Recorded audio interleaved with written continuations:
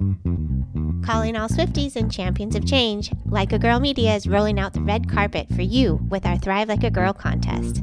We're all about celebrating powerful women leaders who inspire us to dream big and push boundaries. And who embodies that spirit more than Taylor Swift herself? Here's your chance to see her live in concert. We're giving away 2 tickets to Taylor Swift's show in London on Saturday, June 22nd. Imagine being part of the magic, all thanks to Like a Girl Media. Entering is easy. Subscribe, share, and show us which episodes inspired you the most. Visit our website or check our social media for all the details. Don't just dream it, be it. Thrive like a girl and make this summer unforgettable. Contest opens globally, void where prohibited, must be 18 or older to enter, no purchase necessary. Subscribe and share with hashtag Thrive Like a Girl and tag us at likeagirl_media for entry. Unlimited entries means unlimited chances. Winner chosen at random after contest closes May 20th, 2024. Will be notified via DM. Make sure your profiles are not private. Check full rules on our site. This is your shot to see Taylor Swift live. Don't miss it. Hit Like a Girl podcast is a proud member of the Health Podcast Network.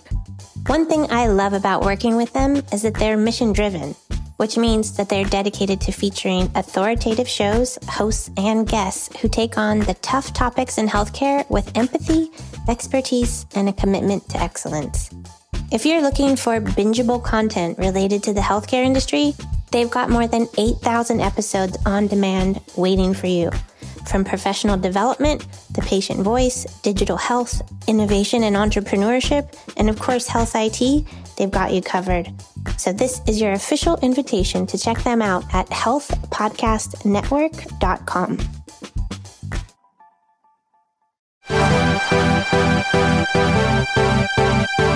Welcome to the Hit Like a Girl podcast. This is High Tea with Grace, where we spill the tea on HIT. I'd like to welcome Danielle Grasso, Senior Product Manager at Force Therapeutics. Now, they're a provider-driven patient engagement platform primarily for patients recovering from musculoskeletal conditions. I'm excited to get the therapeutic side of things on this show today. Danielle, thanks for joining us. And thank you for having me, Grace. I'm super excited for this conversation. So tell me a little bit about your personal journey that got you into the role that you're currently in. Yeah, absolutely. So from a very young age, I've always been super passionate about healthcare. When I was in grade school, I was that kid who used to go behind my parents' back, watch medical shows like Mystery Diagnosis and House and all of that. Unfortunately, I've also dealt with the loss of many family members due to cancer and other diseases. So that kind of fueled my passion for healthcare even more. I saw firsthand really the difference that a good doctor could make in patients' lives and their care. So I really wanted to be that doctor, and I really wanted to be that person making the difference from a very young age. So I've also always been a super empathetic person with really high emotional attachment. So I'm that person who cries after watching a super cute Christmas commercial. Mm-hmm. So with that being said, I always thought I wanted to be on the clinical side of healthcare. I was certain I was going to be a doctor. I was a biochem major in school and started on the pre-med track. I quickly realized that wasn't the path for me. Too much empathy to really be a doctor. I really didn't think I could deal with handling patients and those hardships on such a personal level every single day. Oh, yeah. So I pivoted more into research, thinking that was really the only other option for me career-wise as someone who wanted to have such a big impact on patients. So with that, I was bored. I felt super unfulfilled with research and academia.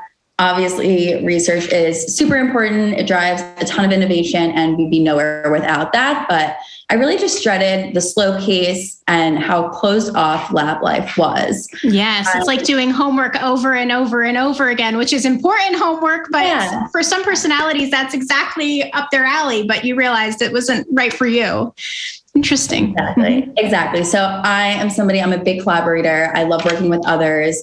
I'm a firm believer that the best work is a result of various perspectives really coming together. So I knew I had to find something that made a difference on a larger scale and at the same time allowed me to practice collaborative work. So after graduation, shifted a little bit, started to apply to a bunch of health tech startups. I started at Forest right after graduation. And I was really just fascinated by the intersection of technology and healthcare, especially how healthcare as an industry was just really lagging in terms of technology and adoption there. In every other aspect of our lives, we are surrounded by technology. We're attached to our phones. We have TVs in every single room in our house.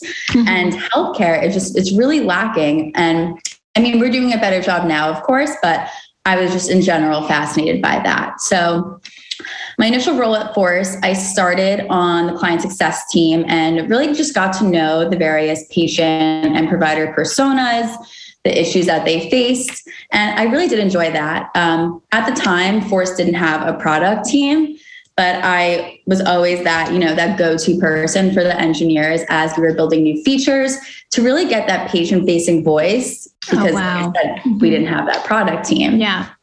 So as it grew as a company, we hired Chris Young, who's now our head of products. We always joke around that he kidnapped me to the product team after seeing my passion for the patient users of our product. So that was about 2 years ago, and I am absolutely in love with my current role. It's a challenge in the best way every single day. I get to practice empathy. I get to advocate for patients every day and improving healthcare as a whole, all while working that collaboration aspect and working with not only external stakeholders, so patients and providers, but with various teams within our company to ensure that we're delivering the best experience possible for patients, providers, and healthcare as a whole. Wow, that's really fascinating. So tell me all about Force Therapeutics. What is your mission over there? So our mission, we are really focused on being the tether between patients and providers outside of the four walls of the hospital. Yeah. I think we really pride ourselves on keeping patients at the core of our vision, which I really truly believe that differentiates us. So just to take a step back, our founder and CEO, Bronwyn Spira, she founded Force about 10 years ago. She was a practicing physical therapist, and there was just such a huge gap in when she would see her patients in the clinic and when they would go home. She felt like they would kind of just go off the rails, and she really sought to, like I said, fill that gap and make sure that patients are getting good care, not only within the walls of the hospital, but at home. So I think with value-based care, and even more recently, the COVID-19 pandemic, we're seeing patients spending less and less time in hospitals and clinics and more time recovering at home. Yeah, especially in physical therapy. I mean, it's such a hands-on situation. I could imagine having that at home to be very important and impactful in this season.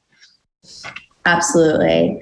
And physical therapy, like you said, it's so hands-on and it requires constant attention as well. So that extra tether is really needed. And I think, like I said, patients are obviously at the core of our mission, but we are a provider-driven patient engagement solution. So we're always keeping providers in mind as much as we're keeping patients in mind.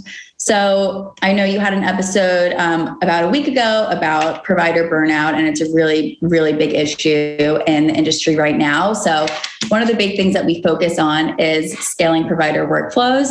So like I said, provider burnout is huge. We need to make sure that providers are spending time on the things that they actually should be spending time doing. So we really try to mitigate provider burnout, automating common workflows, and taking really that admin burden off of providers so they can actually care for their patients. So things like teaching in-person classes, chasing down patients to complete their forms, making phone calls to every single patient without any insights on who needs the most attention. We're kind of helping providers with that.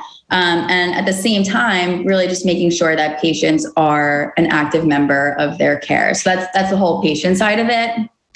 I think lately we're hearing a ton of buzz in the industry about patient engagement. We're really focused on patient activation, though. You can't have patient engagement without that patient activation.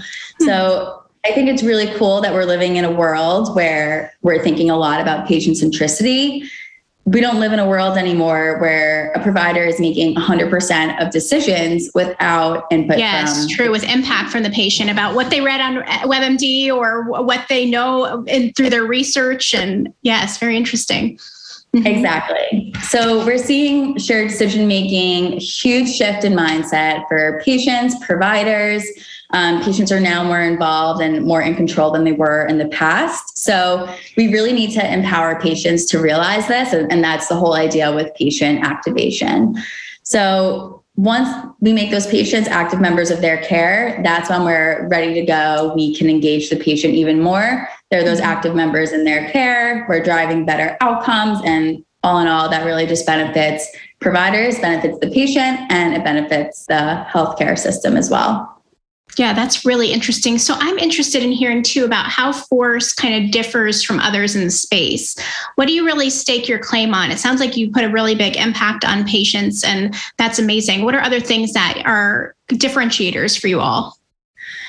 Yeah, I would say just keeping patients at the core of our vision really just drives us to be different. And then just taking both the patient and the provider side of everything, considering that in everything we do.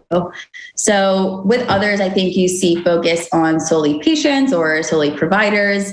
We make sure to really position ourselves at that critical intersection of patients and providers so that everyone is benefiting from the platform. Everyone's using it. If a patient's not using the platform, providers are going to get no benefit out of it, and kind of vice versa. If the providers aren't using the platform, the patients are, everything is going into abyss, and the patients feel like their care team's not on the other side. So we really take that to heart, and we structure our product teams that way. So the team I'm leading right now is the patient engagement team. So just focusing on the patient experience. What can we do for our providers so that they're giving patients the best care and the best possible experience? And what can we do for our patients directly so that they're remaining engaged in their care, having the best outcomes as possible? Our other product-facing team is the care coordination team. They're focusing more on the flow of data so that we can really personalize the patient's experience. We have the bidirectional flow between us and the hospital medical records. So just keeping everybody fully in the loop and armed with all the data that's necessary to care for a patient. Wow, really interesting to have that data and analytics side of things as well. I'm interested from the financial perspective. I've been reading a lot about patient-reported outcome measures, PROMs, they call it, take me to your prom, but not really that. But PROMs, they can lead to greater reimbursement under a lot of the value-based care initiatives. What are the benefits of a well-designed tool for therapeutics at home to help with PROMs and other financial incentives and reimbursement structures? Yeah, so I think we see, especially with our patient demographic, one of the biggest blockers to patient activation and patient engagement is ease of use. So what's really important there is making sure we have a usable patient-centric platform with personalized interactive content to optimize the patient experience. So the tool needs to be easy to use. It needs to be, like I said, patient-centric. So what we do, we try to keep everything with patient-centric language. So we do brand with the provider name, the provider image, just because we see that when patients feel like they're being watched, as adherence is higher. But in general, it's really important for the patient to know that everything that they're doing is to benefit them. Once they have that, and once they have a personalized experience, they're more likely to be compliant. We have higher engagement. We also see that it's really important to manage patient expectations. So giving them the information. So you have this many forms to complete. You have these many days to complete your forms, just so they're not feeling bombarded with everything that they're getting. They get a ton of education. They're doing their exercises. They have forms. So in this recovery period, it's really important that we do manage those patients' expectations so that it's more digestible to them and they can manage everything on their own. Yeah, that makes a lot of sense. So I'm wondering, what are some of the challenges that you all are noticing for the adoption of virtual therapeutic solutions? Do they differ from other solutions that, manage chronic conditions per se, or others that are out there? Yeah, that's really interesting. I think the biggest challenges that we face are overall compliance and remote patient monitoring, which is why we're so invested in the patient activation so that we can make sure all of that's happening. I think, a lot of our patients are your total knee, your total hip replacement. And while the average age of those patients who's getting that surgery is decreasing, we do tend to get a lot of older folks who might not be as tech savvy as you and I are. Oh, yeah.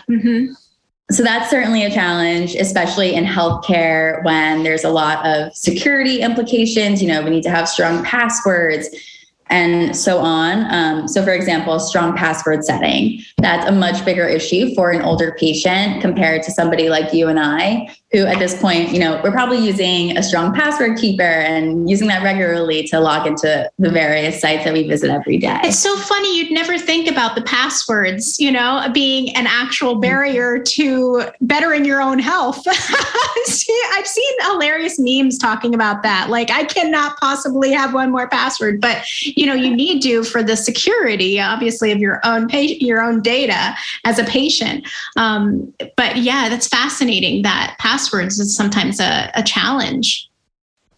Yeah, you wouldn't think so, but with that demographic, there's a lot of those types of challenges that you don't necessarily think of right away. I grew up using technology. We're way more used to it.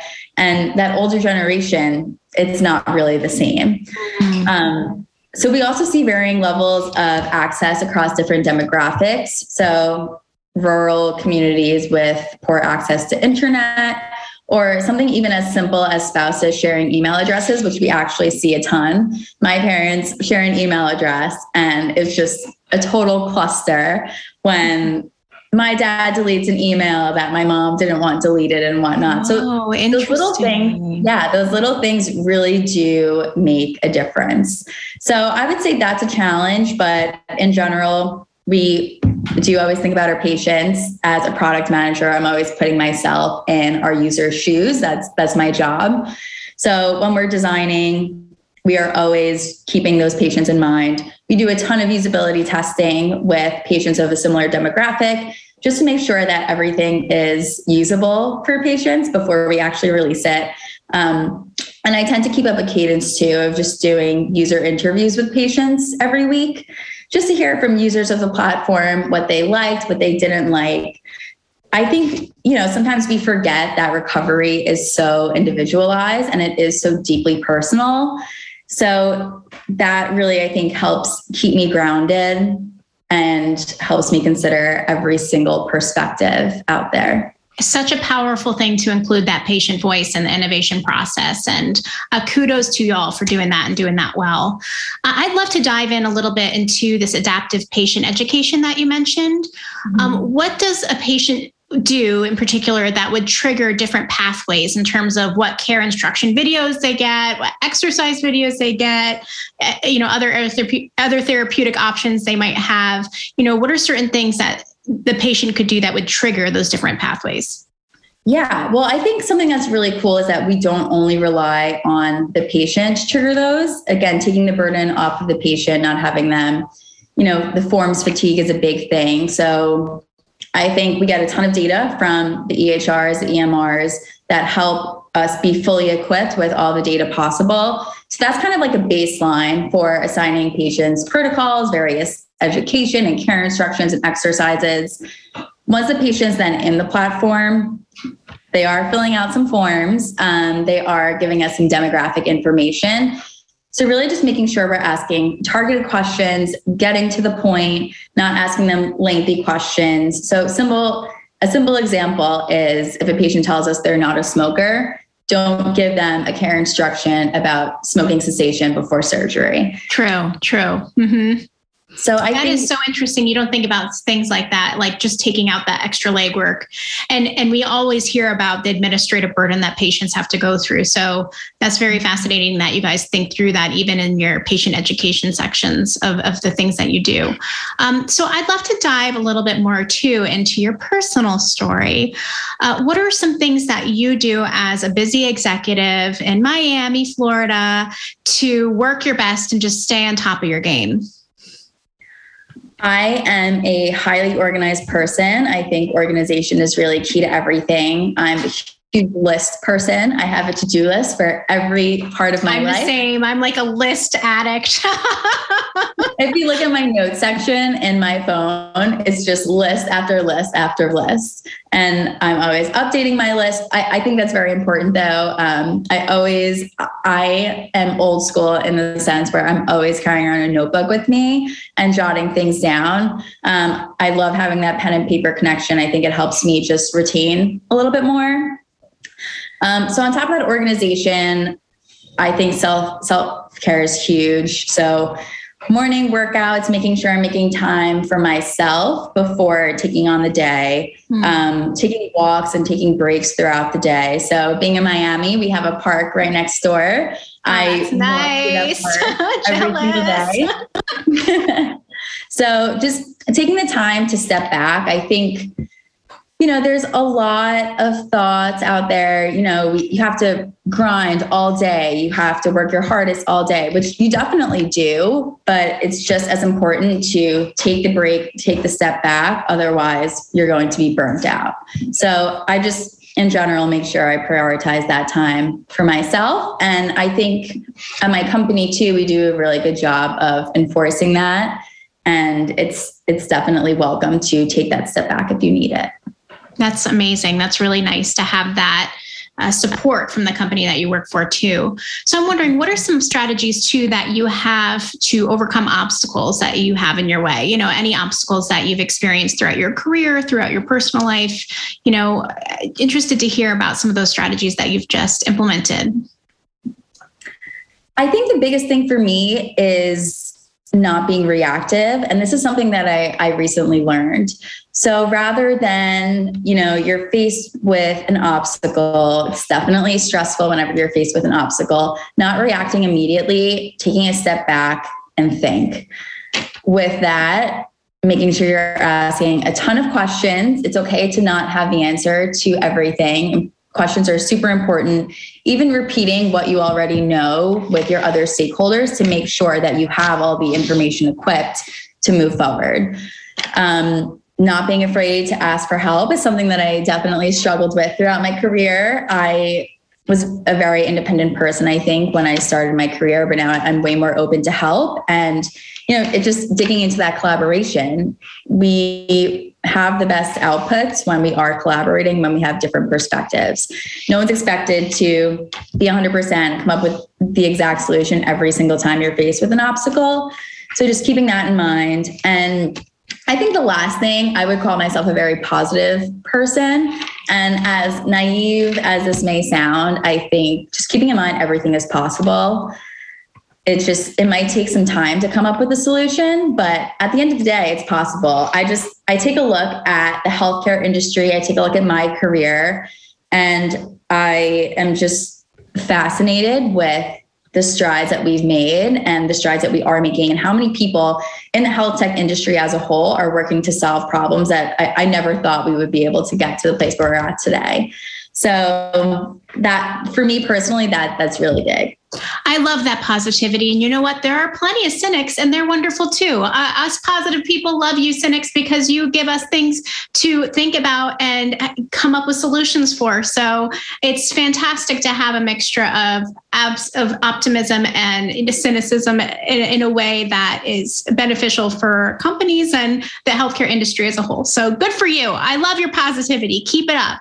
Thank you. I'm wondering, as a positive person, do you have advice for women looking to follow in a similar career path as you in this industry? We have quite a few women who are looking for mentors and things in our community, and they're always interested in advice for what they could do to follow a similar path that you might have followed.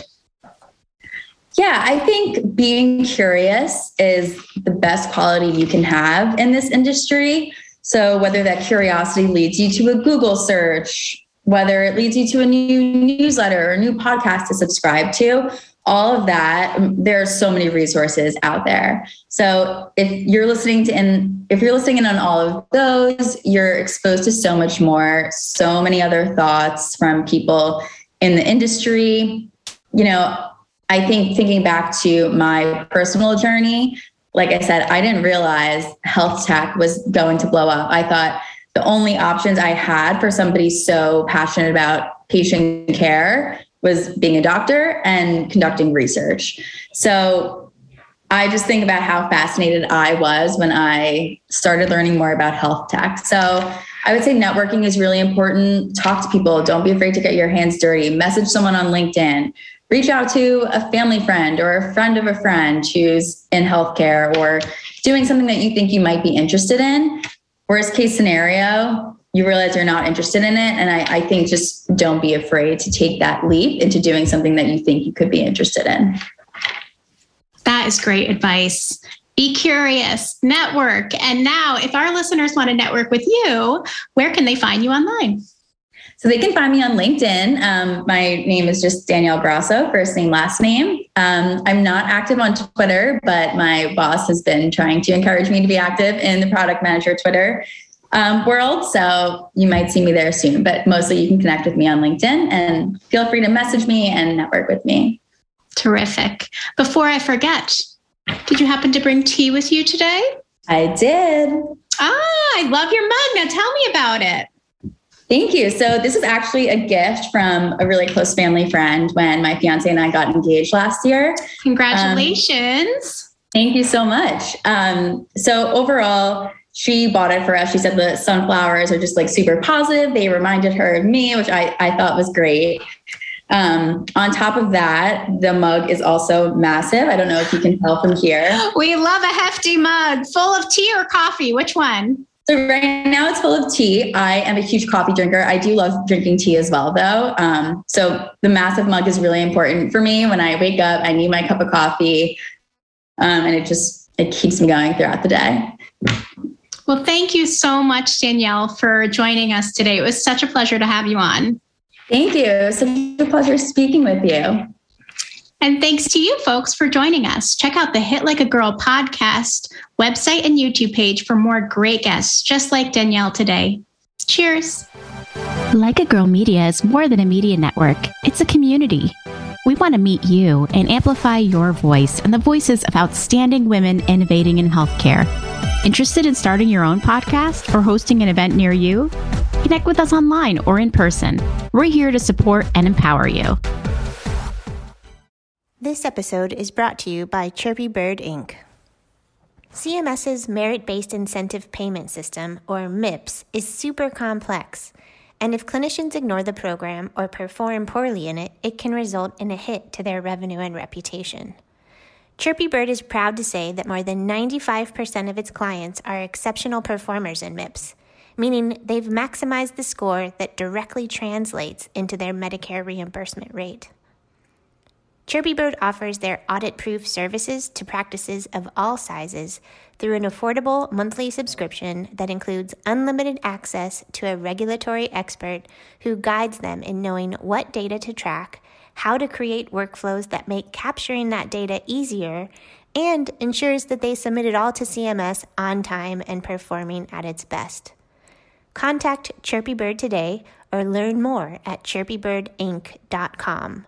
That's chirpybirdinc.com.